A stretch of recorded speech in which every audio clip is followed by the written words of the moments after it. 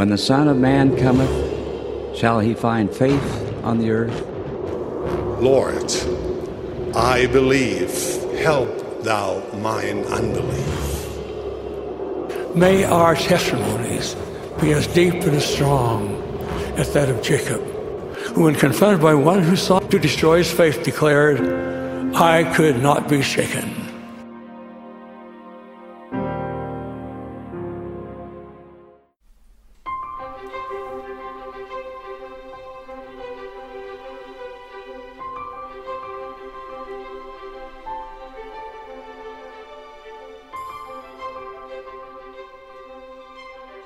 Hello, my friends, and welcome back. I'm Jared Halverson. This is Unshaken, and today we'll be studying Alma 36 through 38 in the Book of Mormon. I've been looking forward to these chapters for a while now. It's kind of a break in the narrative. Most of Alma, we've spent our time building up the church, whether it's conversion or retention or reactivation. In 2 weeks, starting in Alma chapter 43, we'll begin 2 weeks of war chapters. That'll bring us to the end of the book. But for the next 2 weeks, we have a break in that action, where Alma is teaching his three sons, Helaman and Shiblon today, and Corianton next week. One of the reasons I love these chapters so much is because I've had parenting on the mind for at least the last 19 years. In fact, let me take you back to 2001. My wife and I were expecting our first child. She was pregnant, I was showing, and both of us were stoked to become parents. It's something that we dreamed of for a long time, and it took a while after our marriage before we were finally blessed to be able to have children. For the first year and a half or so, it seemed like we weren't going to be able to have children. But after doctor visits and infertility specialists and a surgery, we were blessed with that miracle that we've been praying for and preparing for. Other than getting the nursery ready, most of my preparation had to do with scripture study. You see, the scriptures had always been my love, go figure. But I had begun something in the year 2000 that was new for me. You see, when I read the Book of Mormon every day, I kind of miss the New Testament. But when I study the New Testament, I miss the Old. Kind of wonder what Moses has been up to lately. But when I study the Old Testament, I really get lonely for Joseph Smith. I want to spend time in the Doctrine and Covenants. So in 2000, I figured I'd try something. I made a chart with all of the books of Scripture, and I calculated it out to see how much would I have to read of each book of Scripture to read the entire standard works in 1 year.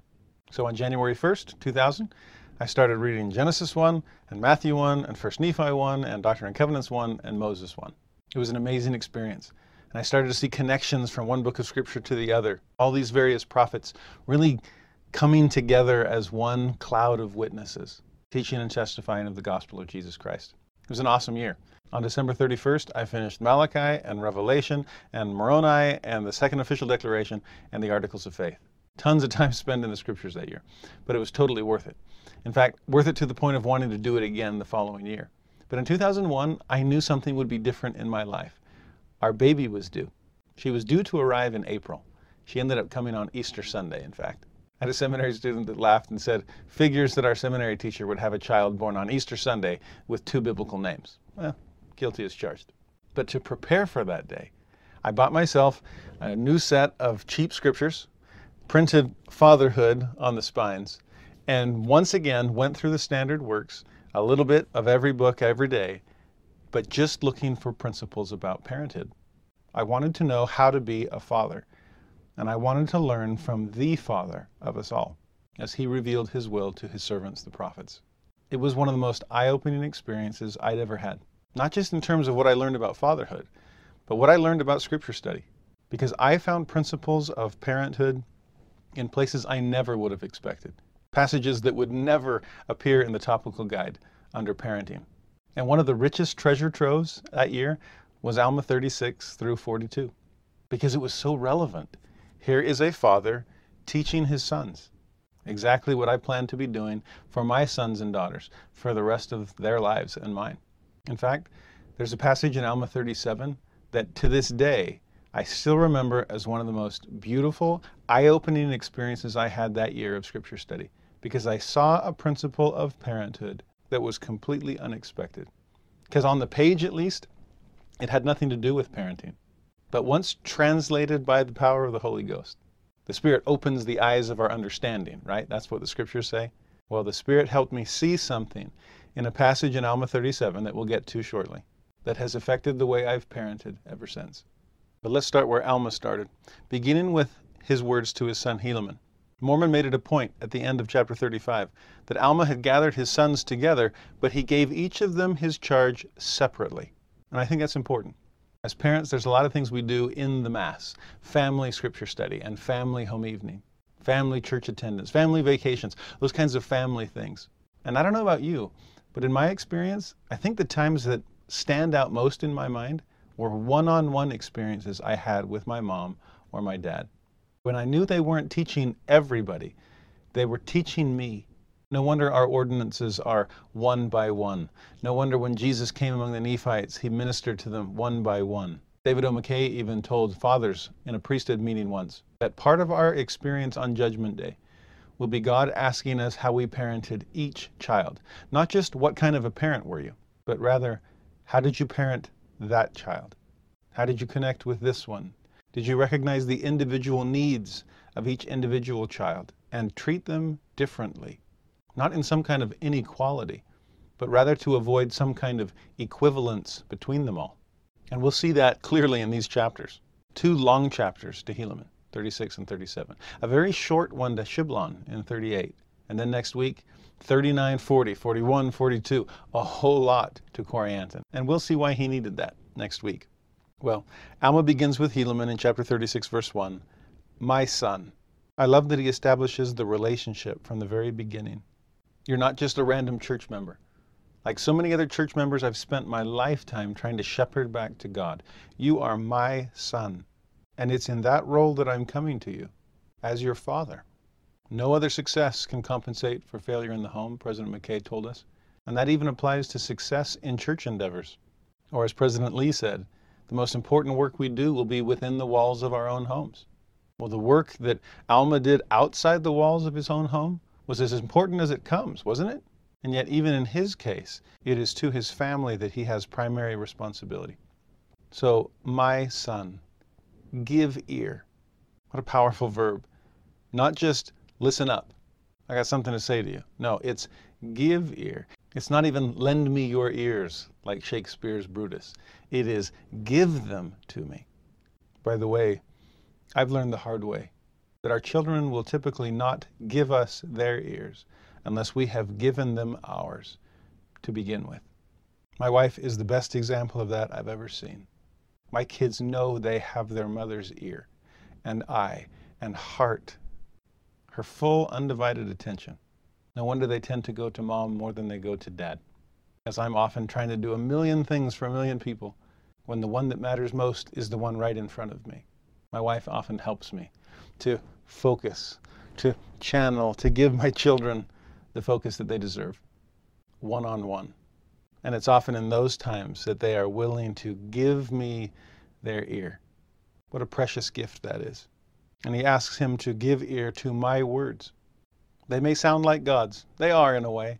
But they are being channeled through a person who has gained the personal testimony of them.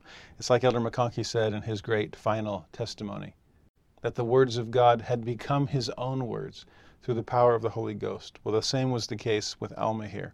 So, my son, give ear to my words, for I swear unto you. This is testimony coming from the very beginning of this beautiful father-son experience. I need you to know what I know. That seed we talked about back in chapter 32, I planted it. I nourished it. It has grown up into a tree of life for me. And so I can testify of the things that I'm going to teach you. I hope our children know. Whether we're bearing formal testimonies to them, which might seem a little out of place in a one-on-one parent-child conversation, our children deserve to know that the things that we're teaching them, specifically the spiritual things, the gospel truths, are coming from a place of conviction on our part. That we're not just checking boxes saying, well, we're supposed to do this. Section 68 of the Doctrine and Covenants warns me that your sins will be on my head if I don't explain these things to you. So I'm just trying to absolve myself of responsibility here, kid. No, our teaching must also be our testifying, backed up by the way we live. And what is Alma's testimony here? I swear unto you that inasmuch as ye shall keep the commandments of God, ye shall prosper in the land. Now, what Alma just said is one of the most oft-repeated promises in the Book of Mormon, dating all the way back to Lehi, Obedience brings prosperity, which is always the case spiritually, even if it doesn't seem to be that way temporally. Now, the fact that Alma begins this discussion with his son in terms of obedience is important, because he'll end it with the same idea. In verse 30, he repeats, "Inasmuch as ye shall keep the commandments of God, ye shall prosper in the land." The fact that chapter 36 both begins and ends with this same concept actually tips us off to the fact that this chapter is an amazing example of chiasmus, that ancient Hebrew poetic form where you start and end with the same idea and you work towards a kind of a climax, a crescendo, then decrescendo. You move in one direction and then move back out in the opposite direction. Jack Welch was the one who discovered this poetic form throughout the Book of Mormon as a young missionary in Germany. I mean, what else are you going to do on a P-Day, right? But beyond that poetic form, I think the fact that this chapter is bookended with discussions or reminders of obedience is important, because the bulk of this chapter will be about repentance, Alma's own mighty change, and the forgiveness he received for his sins. Now, I think repentance and forgiveness, the mercy of God because of his son, as Alma kept repeating back in chapter 33, is one of the most important things that any parent can teach any child, any church leader can teach any member, any missionary can teach any investigator. But what's interesting is repentance and forgiveness needs to be taught in the context of obedience, not separated from it. We need to teach mercy in the context of justice. It's like C.S. Lewis's great quote, that mercy needs to grow out of the crevices in the rock of justice. Because if it begins to proliferate in the marshlands of mere humanitarianism, then it doesn't actually help anybody. It simply excuses them from any expectation. It enables poor behavior. Mercy and justice are one of those contraries that needs to be proven, one of those positive paradoxes where both elements are essential. And as is often the case, I think order is key. This chapter that will spend the bulk of its time on mercy starts with justice. Or in other words, the bulk of its time will be on forgiveness and repentance, but we need to begin it and end it with reminders of God's expectation of obedience. If you start raising your kids on mercy alone, I don't think justice will ever be able to get a word in edgewise. If you only teach repentance and never get around to teaching obedience, they'll probably wonder, well, what am I repenting of? We may take forgiveness for granted or think that mercy doesn't mean much. But in the context of obedience, that these are the commandments of God, we establish that expectation and then allow mercy, grace, atonement, forgiveness, repentance to be able to come in to help people know how they're able to live within this expectation of obedience. Striking that balance in any of these contraries is always difficult. And this is just one of many examples where the order of which one comes first really is important.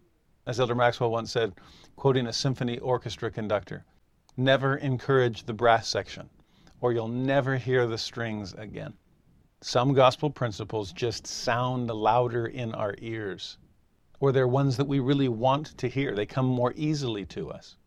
No wonder, therefore, that other principles, the softer ones, are the ones that are perhaps less pleasing to the ear.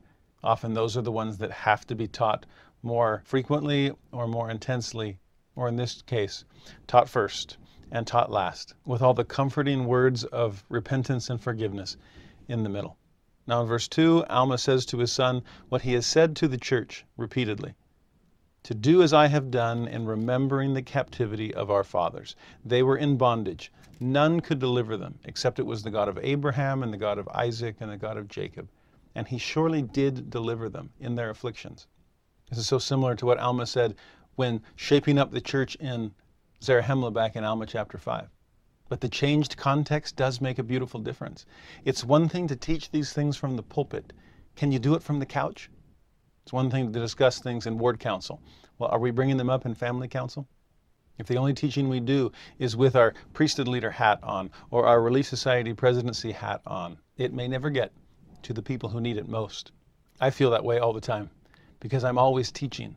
And often I wonder, have I taught these principles this clearly or this intentionally to my own children? Alma is making sure he does just that. He says in verse 3 to this young son Helaman, "I beseech of thee that thou wilt hear my words." So listen to what I say. and learn of me. So watch what I do. Both of those are essential in our parenting. And often our children do more of the second than they do of the first. Even if it looks like they aren't hearing our words, they tend to learn of us in terms of the things that we do, the way that we live. For I do know, Alma continues, again his testimony, that whosoever shall put their trust in God shall be supported in their trials and their troubles and their afflictions, and shall be lifted up at the last day. Notice that he's not saying that trusting in God excuses us from our adversities. Rather, it shows that God will be with us through them, supporting us in those trials. The fellowship of sufferings, as Paul called it. In 4 and 5, you see Alma's humility coming through. He tells Helaman, I don't want you to think that I know these things of myself, as if my intelligence or wisdom, my rational thought, allowed me to reach these conclusions. That's not how it came. It's not of the temporal mind, but it's the spiritual mind. This is not some kind of temporal scientific epistemology. It is a spiritual way of arriving at truth. That's what Alma 32 is all about. It's not the carnal mind. It's of God. He gives God all the credit for this testimony that he's received. If he hadn't been born of God, he wouldn't have known any of these things. But God has, by the mouth of his holy angel, made these things known unto me, he says, not of any worthiness of myself. This reminds me of Ammon talking with King Lamoni, where he keeps reiterating, I'm a man. I'm not the Great Spirit. I'm no different than you. Please don't put me on some pedestal that separates me from you. I'm on the same level, and just as God reached me, he will reach you. There's something powerful about a parent coming down to a child's level to make sure they understand. I don't know these things because I'm better. I wasn't made any different. I'm not wired in some superior way. I was born of God. That's how I know. You can be also, and that's how you'll know. Now from verse 6 through verse 23, Alma then spends the bulk of this chapter describing his conversion experience to his son. And what an incredible teaching moment. It's like when Alma first met the Anti-Nephi Lehis, and he leads out with his conversion story. A great way to get to know someone. Well, obviously father and son, they know each other well.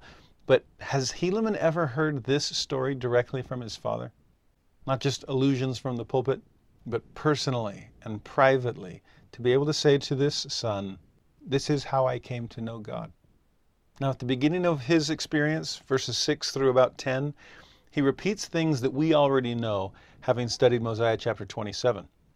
But starting in verse 11, we begin to see some details that we didn't see earlier, when it was a third-person account, someone else writing about Alma, instead of Alma talking about his own experience. So in verse 11, he says, the angel spake more things unto me, beyond that first shock and awe, attention grabber. And those things were heard by my brethren, but I did not hear them. For when I heard the words, if thou wilt be destroyed of thyself, seek no more to destroy the church of God, I was struck with such great fear and amazement, lest perhaps I should be destroyed, that I fell to the earth and I did hear no more. It's interesting to recognize that the angel's message went on, but Alma was oblivious to it. That, by the way, should give every teacher and every parent comfort, that sometimes when our kids or our students seem to tune us out, it might be because they heard what they absolutely needed to hear. And they in fact needed to dwell on that thought instead of move on to other thoughts. Don't assume that they're not hearing you. Perhaps it's the case that they really did hear after all. In Alma's case, it was that realization that, wait a minute, I might actually be destroyed over these things, that lest perhaps I should be destroyed. It's like it's the first time it dawned on him, wait, this is real? It's real what I'm doing? It's real what Dad's been talking about? I'm not just playing games here? I think often when it comes to real conversion and real repentance, it begins with this coming to yourself moment of, what am I doing? This counts. This is the day and the time to prepare to meet God, as Amulek said back in chapter 34. This is the moment of the prodigal son, off in that far country, when he comes to himself. Wait a minute, there are consequences to my decision. I'm going to have to live with this. What am I doing? Well, once he was jolted into that sense of recognition, all kinds of other realizations began coming to him. In verse 13, I did remember all my sins Once I realized they counted, they all started coming back to haunt me. I remembered them. I remembered my sins, my iniquities. He says at the end of 13, I saw that I had rebelled against my God and that I had not kept his holy commandments. Notice the way he describes this. It's not just that I slacked off a bit, not just that I hadn't kept the commandments. I actually fought against them. I rebelled. This was not some kind of passive disobedience. This was active rebellion. But notice what he admits after this realization. I was rebelling against my God. It wasn't Dad's God. It wasn't the church anymore. This was my Father in heaven. He's starting to see what he's actually done. Rebelling against my God, not keeping his holy commandments. That's another admission. I can only imagine the adjectives he would have used to describe the commandments before this moment. Restrictive, or lame, or dumb, or foolish, as the Antichrists often called them. No, these are holy commandments. I recognize that now, and I've broken them. This is my God. I admit that, and I've rebelled against him. Part of the power of Alma's repentance here is that he doesn't sugarcoat any of this. In verse 14, he says, I had murdered many of his children. In fact, that's the opposite of sugarcoating. This is putting things in the worst possible light.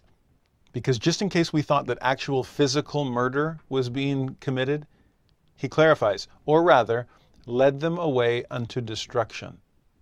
But I love that he calls it murder first. I'm not trying to hide anything, justify, minimize.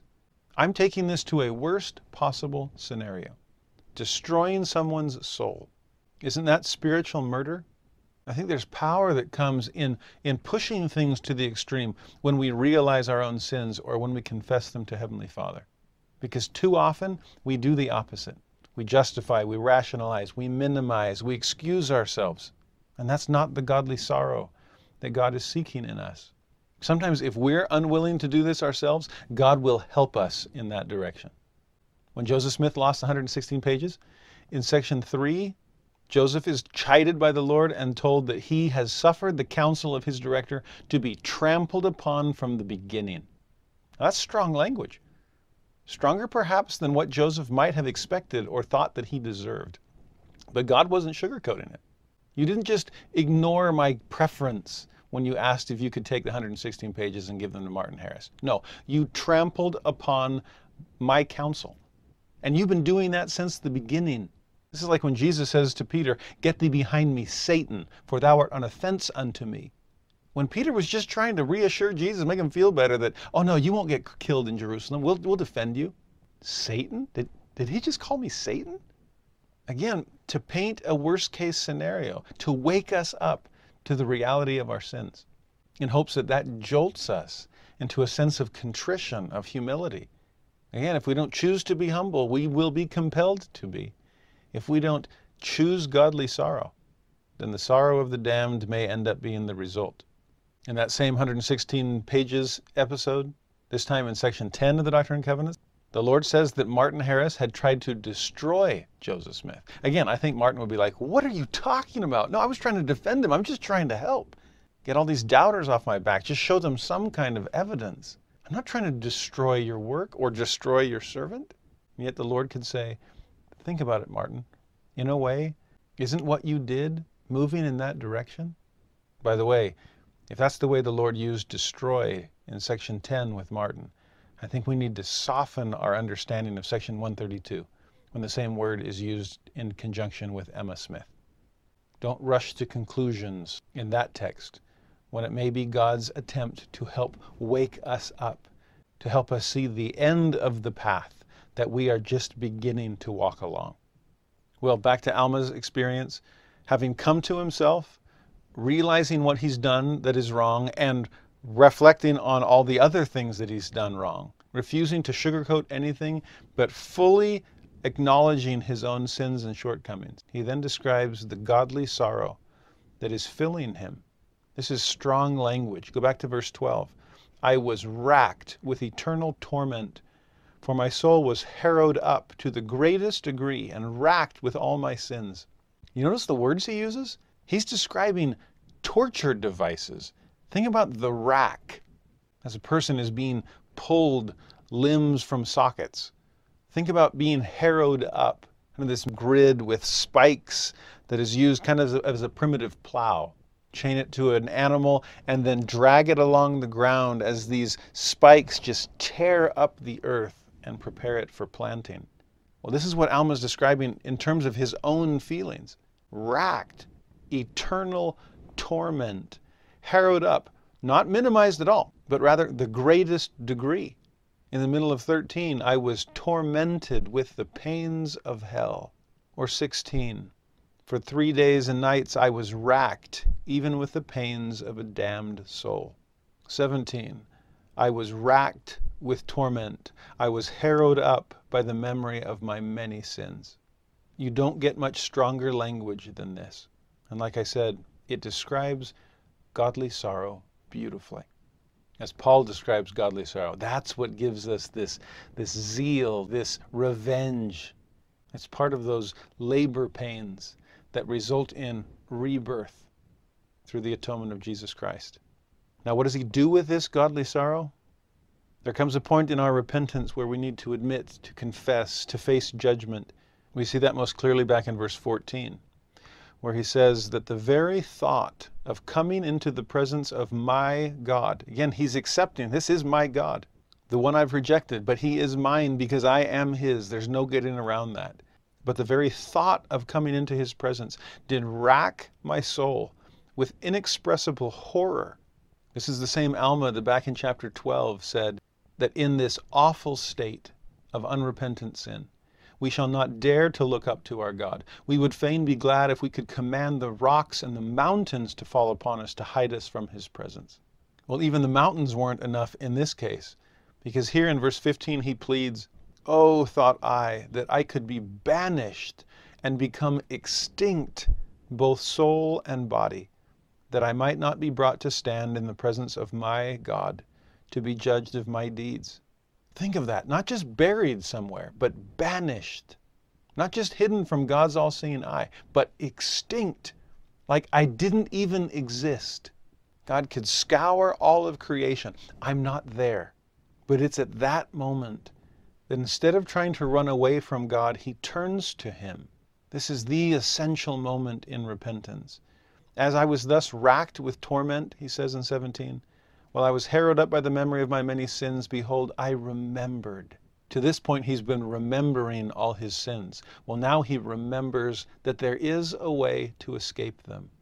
I remembered to have heard my Father prophesy unto the people concerning the coming of one Jesus Christ, a Son of God, to atone for the sins of the world.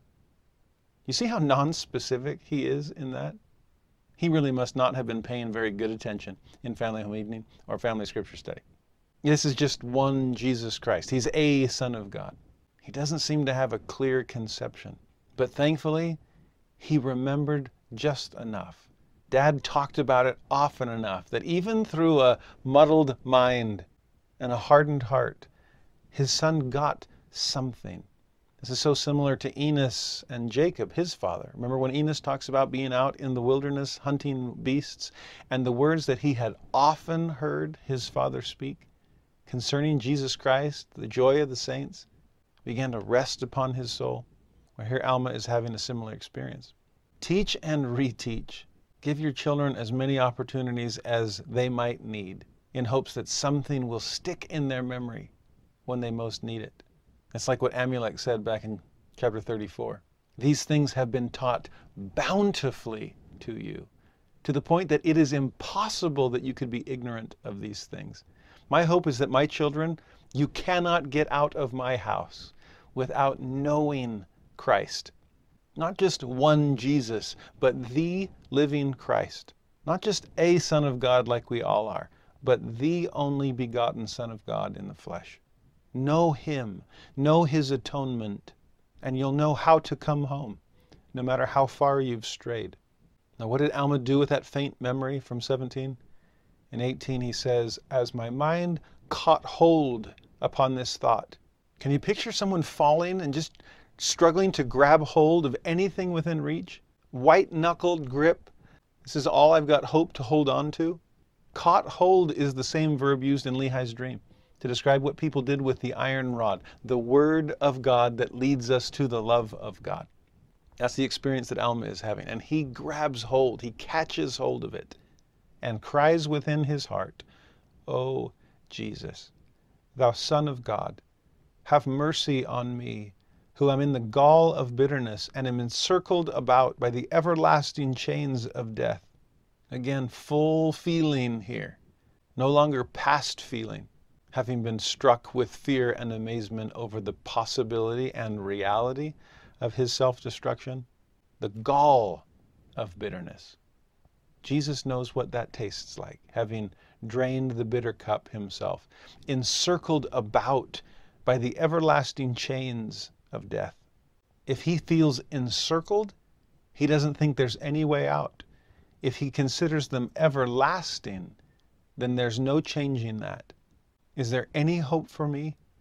Oh, Jesus, have mercy, since justice will leave me condemned to these chains forever. Well, having turned to God with such remorse, such contrition, such godly sorrow, and having begged God for his mercy, Alma receives it.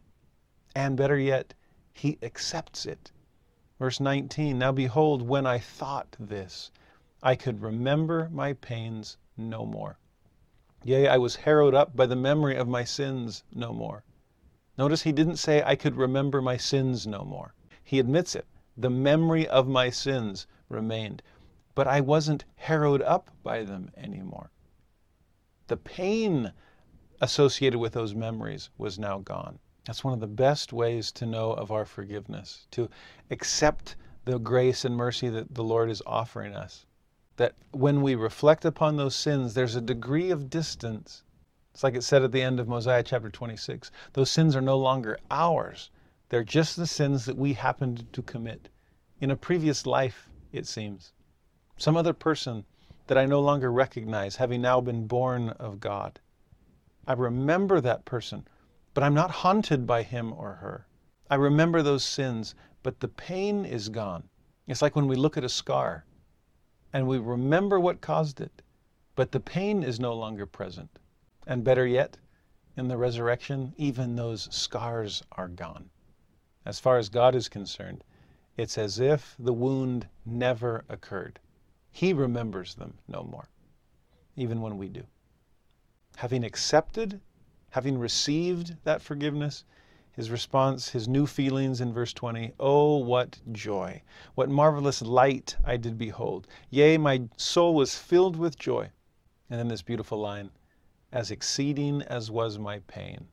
We see in this verse and the following verse that pain and joy almost seem to be mirror images of one another. And the deeper the pain, the higher the joy that results once we've repented of the sin that caused it to begin with. Maybe that's why he wants our sorrow to be godly, so that our joy can be godly as well. Maybe we have to be harrowed up so we'll truly appreciate what it feels like to be exalted on high.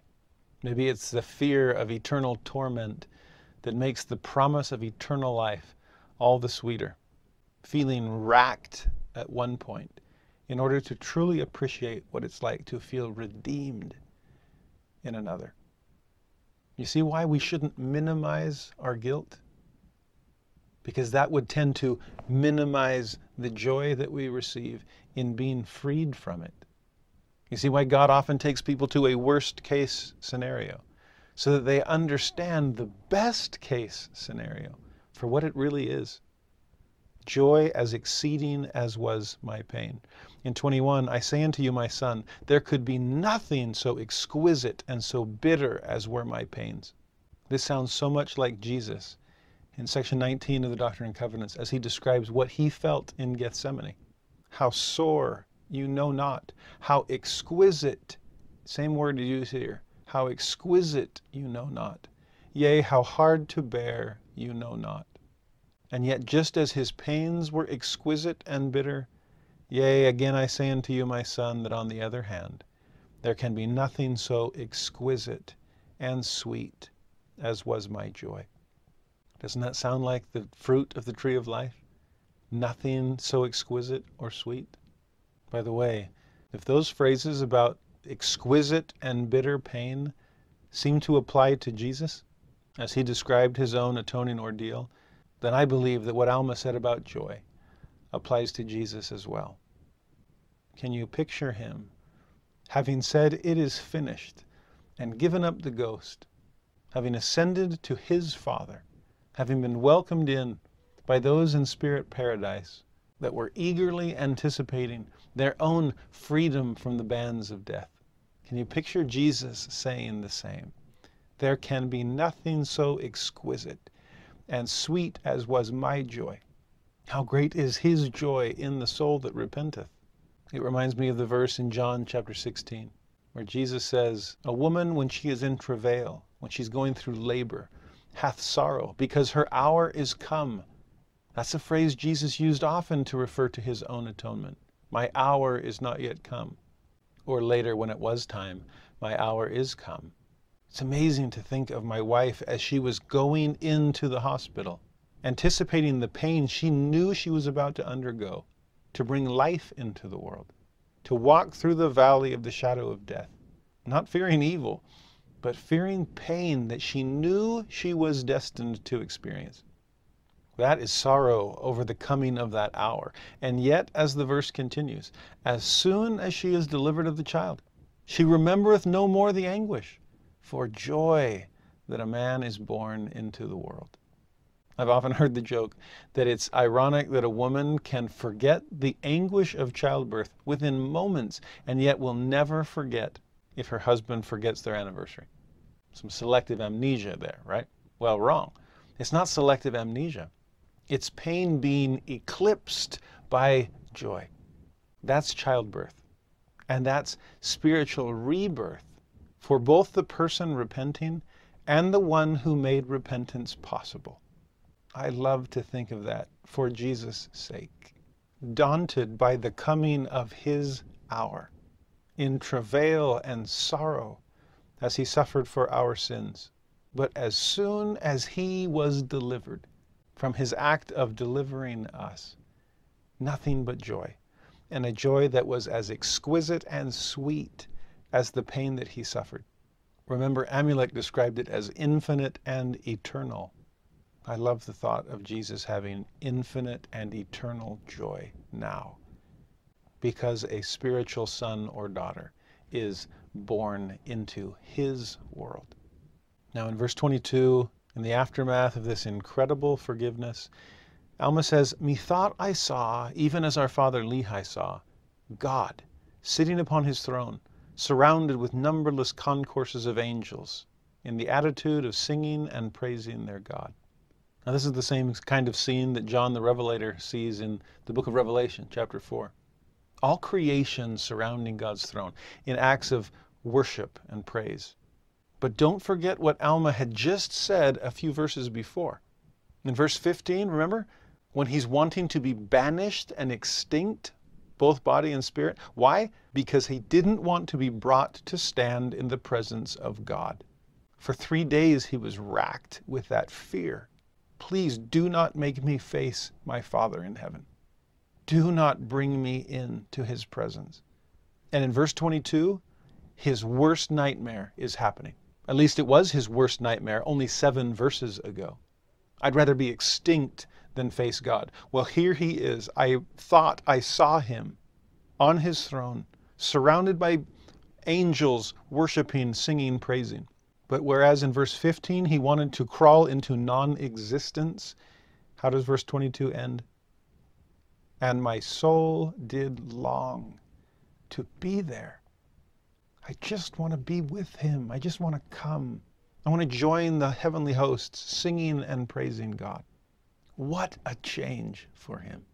Just 1 column ago, banishment. And now, can I please come and stay? What had happened in the course of 7 verses? His mind had caught hold of Jesus. That God can be merciful. This God that he feared can instead be approached because of his Son. When I was a kid and would do something wrong, very rarely, I'm sure, yeah, right, there would be times where I would do something and my mom would say, "Just wait till your father gets home." Those are dreaded words for any child. It's like, just take me now, Mom. Just put me out of my misery. And I remember as a little elementary schooler dreading Dad coming home on days like that. Usually I was the one singing, "I'm so glad when Daddy comes home." Not on days where I felt like banishment or extinction were better options for me. Since they weren't at the time, I came up with what I considered the next best thing. We had this little end table in our living room. Pretty small. We just kept the old copies of church magazines in it.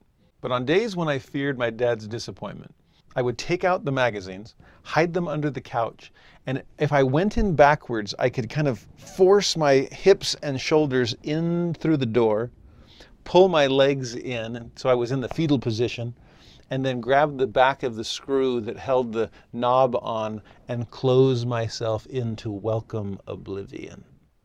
I would hide myself in that tiny little end table and hope that when Daddy came home, he wouldn't be able to find me.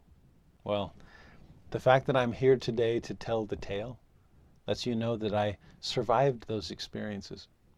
In fact, I was none the worse for wear. My father taught me how to change. He taught me obedience and repentance, and he forgave.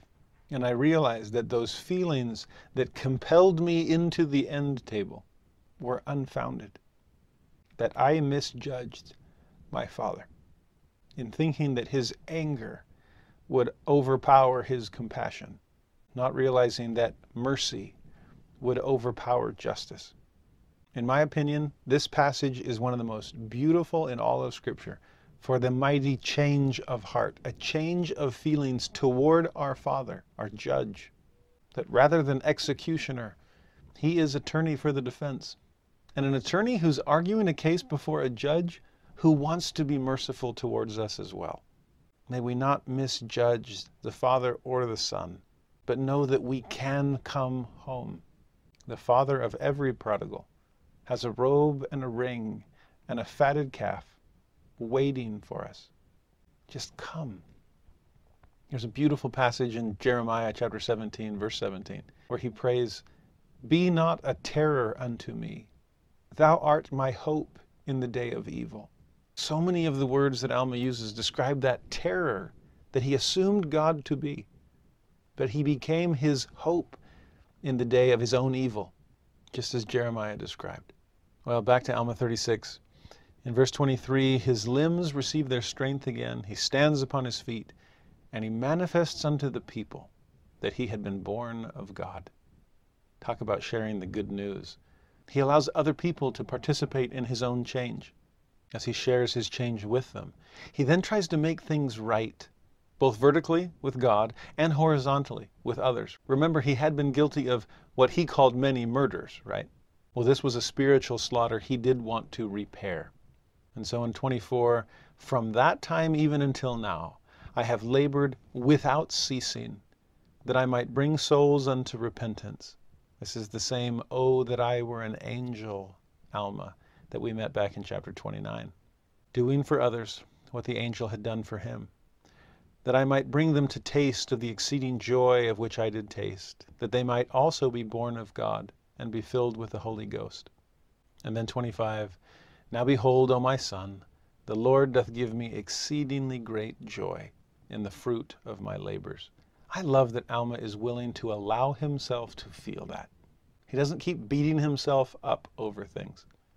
He allowed the pain to be taken along with the sins that he was willingly giving up to God.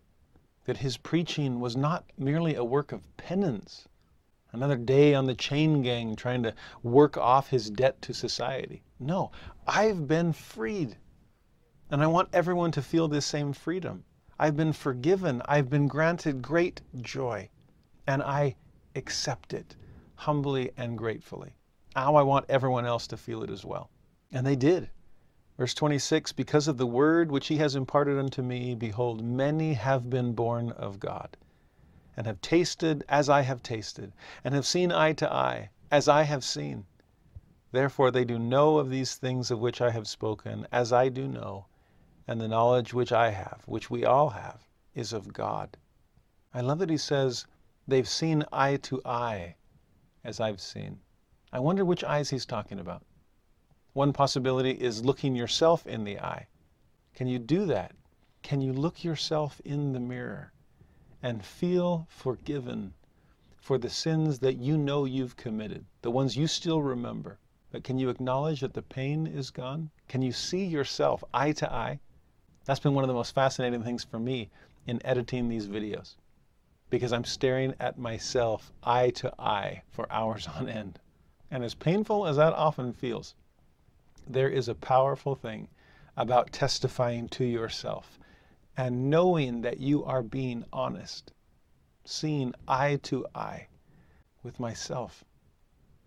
Another possibility is to see eye to eye with God, that I can look into His loving eyes and not flinch, not look away, but meet His gaze and to hold it humbly, gratefully, because I see no anger there, only compassion. The other phrase that I think is worth savoring in verse 26 is tasting. They have tasted as I have tasted. Remember in 32, it's a tree of life that we're growing. Remember the joy he felt was exquisite and sweet. That is the love of God. This is Lehi's dream. But isn't Lehi's dream just a repeat, a reiteration of the tree of life from the Garden of Eden? You have fallen because you ate from this tree. Well, the rest of life is spent trying to find our way back to the other tree, to partake of its sweet fruit. But remember the Eden story? What is it that's keeping us from that second tree? Cherubim and the flaming sword. But what has Alma gone through? He saw God surrounded by numberless concourses of angels. In the Revelation account, they're even described as cherubim. How do you pass cherubim to be able to come to the tree of life? You join them in their attitude of singing and praising God. It happens because your soul longs to be there. You're not trying to fight the cherubim. You're not trying to head fake and swim move and get around him somehow. You're creating a diversion somewhere and then trying to get an end around so you can make a mad dash to get to the tree of life. No, you're joining the cherubim. You're singing and praising God. Your soul longs to be among them. And so come. You're finally ready for it. It's only the unrepentant that are not welcome here. And it's their own feelings of unwelcomeness that are keeping them. They're the ones that still want to be banished or extinct, not knowing that forgiveness reigns here. The Garden of Eden is forever changed because of the Garden of Gethsemane. You're welcome to come. In a beautiful way, these cherubim are inviting angels, not the stern sentinels we often picture them to be. They're there to simply make sure that patience has had its perfect work, that the space and time that God has granted us has been filled with His grace, which allows for our repentance and the reconciliation of our wills. Well, there still is that flaming sword though, right? Well, the flame, the fire, is purifying, and the sword is God's word. Isn't that what Alma has gone through? A purifying, cleansing fire as his mind caught hold of the word of God that his father had often preached. Come and partake of the tree of life. Welcome home to Eden. Alma then finishes this chapter the way he began it. The chiasmus has come full circle. 27, may I reiterate that God supports us through trials and troubles of every kind, through all manner of afflictions. God has delivered me from prison and from bonds and from death. And I do put my trust in Him, and He will still deliver me. Deliverance past reassures me for deliverance future. Therefore, I offer Him trust in the present. Verse 28, I know, more testimony, start and finish, that He will raise me up at the last day to dwell with Him in glory. Yea, and I will praise Him forever. I've joined the concourses of angels. Glad they're numberless. There was still space for one more. He's brought our fathers out of Egypt. He swallowed up the Egyptians in the Red Sea. He led them by his power into the promised land, and he's delivered them out of bondage and captivity from time to time. This is not just a one-time offer. We seem to go in and out of bondage frequently. And the Lord is there to deliver us each and every time we truly come to him. 29, it wasn't just the ancient Israelites. Our own fathers he brought out of Jerusalem. By his everlasting power, he delivered them from bondage and captivity. From time to time, they had repeated problems as well, even down to the present day. I've always retained in remembrance their captivity, and you ought to do the same. Remember, son. And then repeating where he started. And please, keep the commandments of God. See repentance through the lens of obedience. God's mercy is not an excuse to avoid obedience, but rather an opportunity to continue to develop righteous reflexes until our wills have been fully reconciled to his. Not to earn salvation, but to make ourselves ready to receive the salvation that he so generously offers us. So concludes that masterpiece of a chapter, Alma 36. But before we move on to chapter 37, can I just share something that struck me as I was studying this week? My wife has spent years of her life trying to help people emerge from the bondage of addiction. In her college years, she was a counselor in those wilderness retreats to help people detox and get off of whatever drugs that they were enslaved to. She's currently working towards a degree in social work to be able to be a therapist and counselor for those that are in addiction recovery programs. She is a healer and deliverer by nature. And having learned so much from her, it struck me that Alma 36 almost encapsulates in a single chapter all of the principles of deliverance from bondage that we need to know. Alcoholics Anonymous is famous for their 12-step program, which the church has baptized, in a manner of speaking, into its addiction recovery program. It's the same principles. And the more I looked at the church's addiction recovery program and the 12 steps from Alcoholics Anonymous and Alma's experience as described in chapter 36, it's all there. Let me illustrate briefly. Step 1, we label honesty. Alcoholics Anonymous describes it this way. We admit we were powerless over alcohol, that our lives had become unmanageable. In Alma's case, verse 11, I was struck with such great fear and amazement, lest perhaps I should be destroyed. I'm out of control. This is where I'm headed. I cannot avoid this fate. Step 2 is hope. When you come to believe that a power greater than yourself could restore you to sanity. Verse 17, I remember to have heard my father prophesy unto the people concerning the coming of one Jesus Christ, a Son of God, to atone for the sins of the world. There is a greater power that can redeem you. Step 3, trust in God. It's when you make a decision to turn your will and life over to the care of God as you understand him. Alma, verse 18, my mind caught hold upon this thought. The decision is beginning to be made. Step 4, truth, to make a searching and fearless moral inventory of ourselves. This is the one that really tipped me off, that there is a 12-step approach in Alma 36. Because he says in verse 13, I did remember all my sins and iniquities. It's as if Alma were making an inventory of personal iniquity, not hiding or minimizing any of them. Step 5 is confession, to admit to God, to ourselves, and to another human being the exact nature of our wrongs. In Alma's case, verse 14, I murdered many of his children, or rather led them away into destruction. He's admitting that to himself, to God, now to his son, as he has to others in the past. Step 6, a change of heart, when we're entirely ready to have God remove all these defects of character. From Alma, verse 13, I saw that I had rebelled against my God and that I had not kept his holy commandments. You see that turn? My God, holy commandments. His heart is changing. He's ready for God to complete that metamorphosis. Step 7, humility. Humbly asking him to remove our shortcomings. In Alma, verse 18, I cried within my heart, O Jesus, thou Son of God, have mercy on me. Step 8, seeking forgiveness, to make a list of all persons you have harmed and become willing to make amends to them all. I think this is when Alma sees God upon his throne and longs to be there. I want to make amends. I want to bridge that gap, return to my Father in heaven. Step 9 then is restitution and reconciliation, to make direct amends to such people whenever possible, except when to do so would injure them or others. As Alma says in verse 24, I have labored without ceasing that I might bring souls unto repentance. I wanted to return to God. I wanted to bring everyone else with me to help deliver those whose souls I had once destroyed.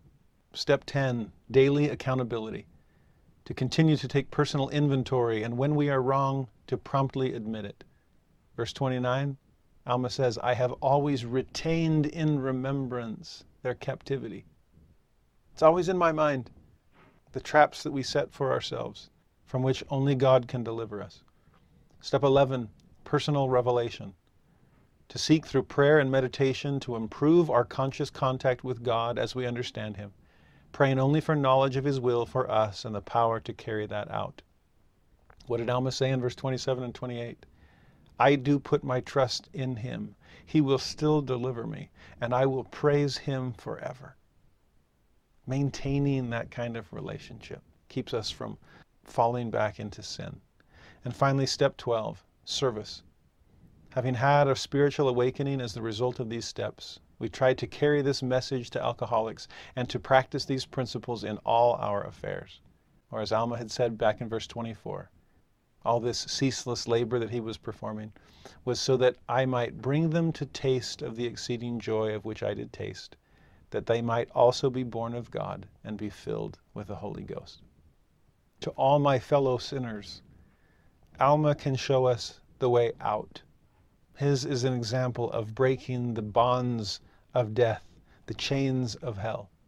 And I don't think it's coincidental that words like bonds and chains are used here. There's no better description of addiction, right? To be encircled about by those chains. There's no way out. Well, there is, but it's a way up. And it only comes through Jesus Christ. And so turn to Him.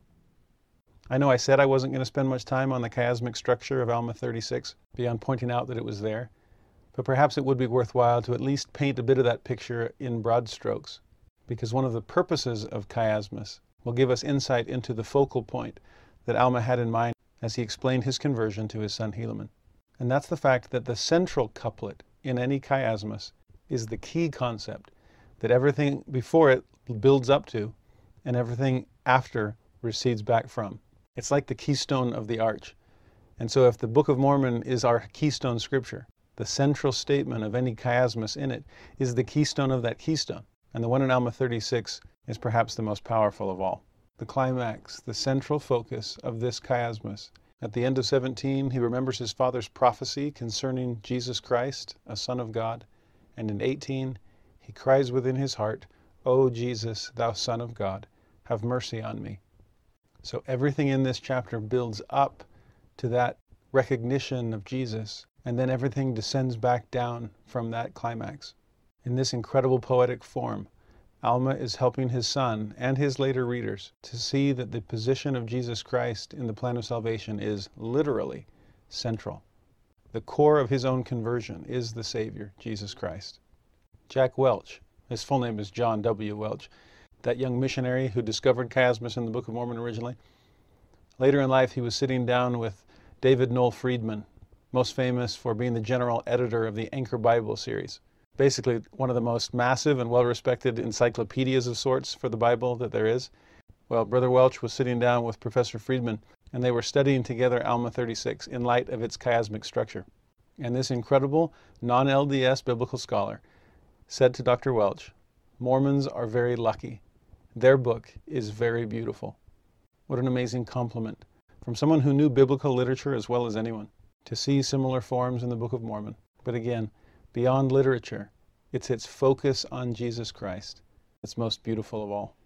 I love that that is the main thing, the primary thing that this Father wants his Son to know. May we teach our children repentance and forgiveness, including that which we have received through Jesus. He was our only hope. He is our only hope. He is their only hope as well.